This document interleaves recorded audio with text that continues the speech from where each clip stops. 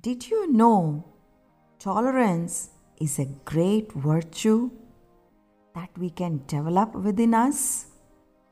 Let me tell you a story of the squirrel Gillu. Okay, let's hear.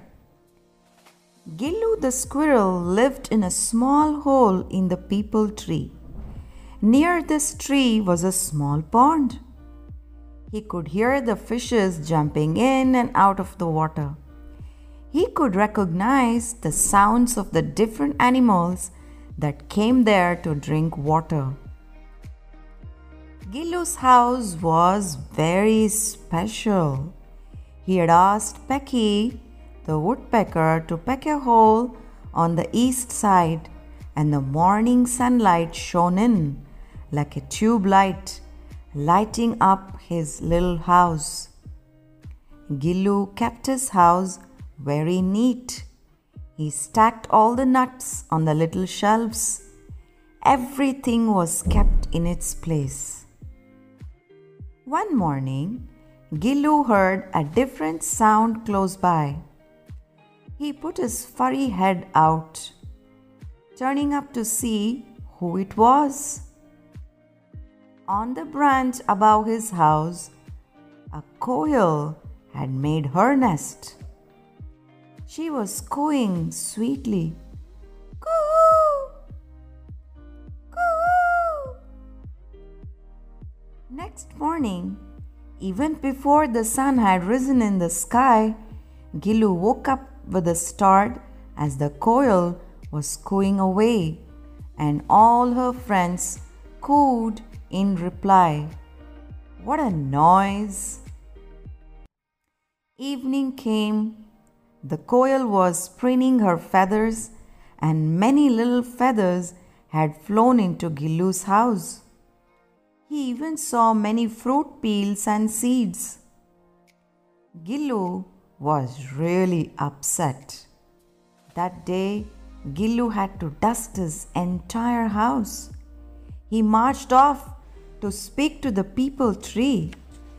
He angrily said, Peepal tree, you have given me shelter in your trunk and I am very happy about it. But now this quail has come and she is making my little house very untidy. She starts cooing early in the morning. Her feathers fall into my house and all day long have to be cleaning my house. I am unable to go out to get my nuts. She is really annoying. The tree said, The Lord has made me like that. I give shelter to all who come to me. I tolerate the woodpeckers pecking and the mice burrowing holes to stay in my roots. Birds make nests in my branches. That is how the Lord has made nature. Following the Lord's plan, everything in nature is in harmony. If we don't learn early in life to tolerate small problems and overlook them, then they will become big problems later. If we allow small things to irritate us, we'll never be happy. Gillu realized his mistake. He bounced up the tree and immediately called the quail. He invited her for dinner. They had a nice dinner of fruits and nuts and became best friends. How beautiful!